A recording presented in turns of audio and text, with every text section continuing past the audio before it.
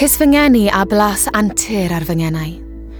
Dyma yr wyfyn ei chrefi o hyd, blasu bywyd a'i holl sawrau ar y feddod, I brofi restr o gynhwysion cyhyd am taith i'r môr hallt.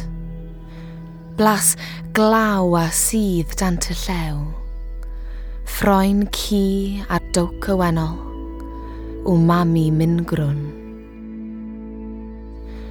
Tafod dafad a gwair ffres, tinc arian am ylister clai.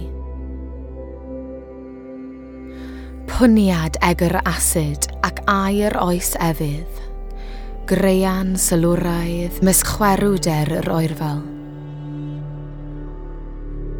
Safn gwas y neidr, traed bach yn bracso, crafanc dyfyrgu, crachydd yn rhydio.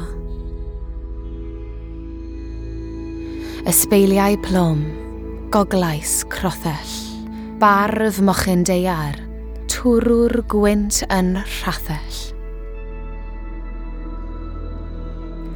Rwydi o grifft brogaod, llaw potsiwr yn wylo trysor, rhedyn, gors ac heinen llaid yn estyn tua'r cefnfor. Olion sirni heiarn a chleddyf y brenin brochwel, a ddewyd glendid dyfroedd teg, yr eog mwyn yn dychwel.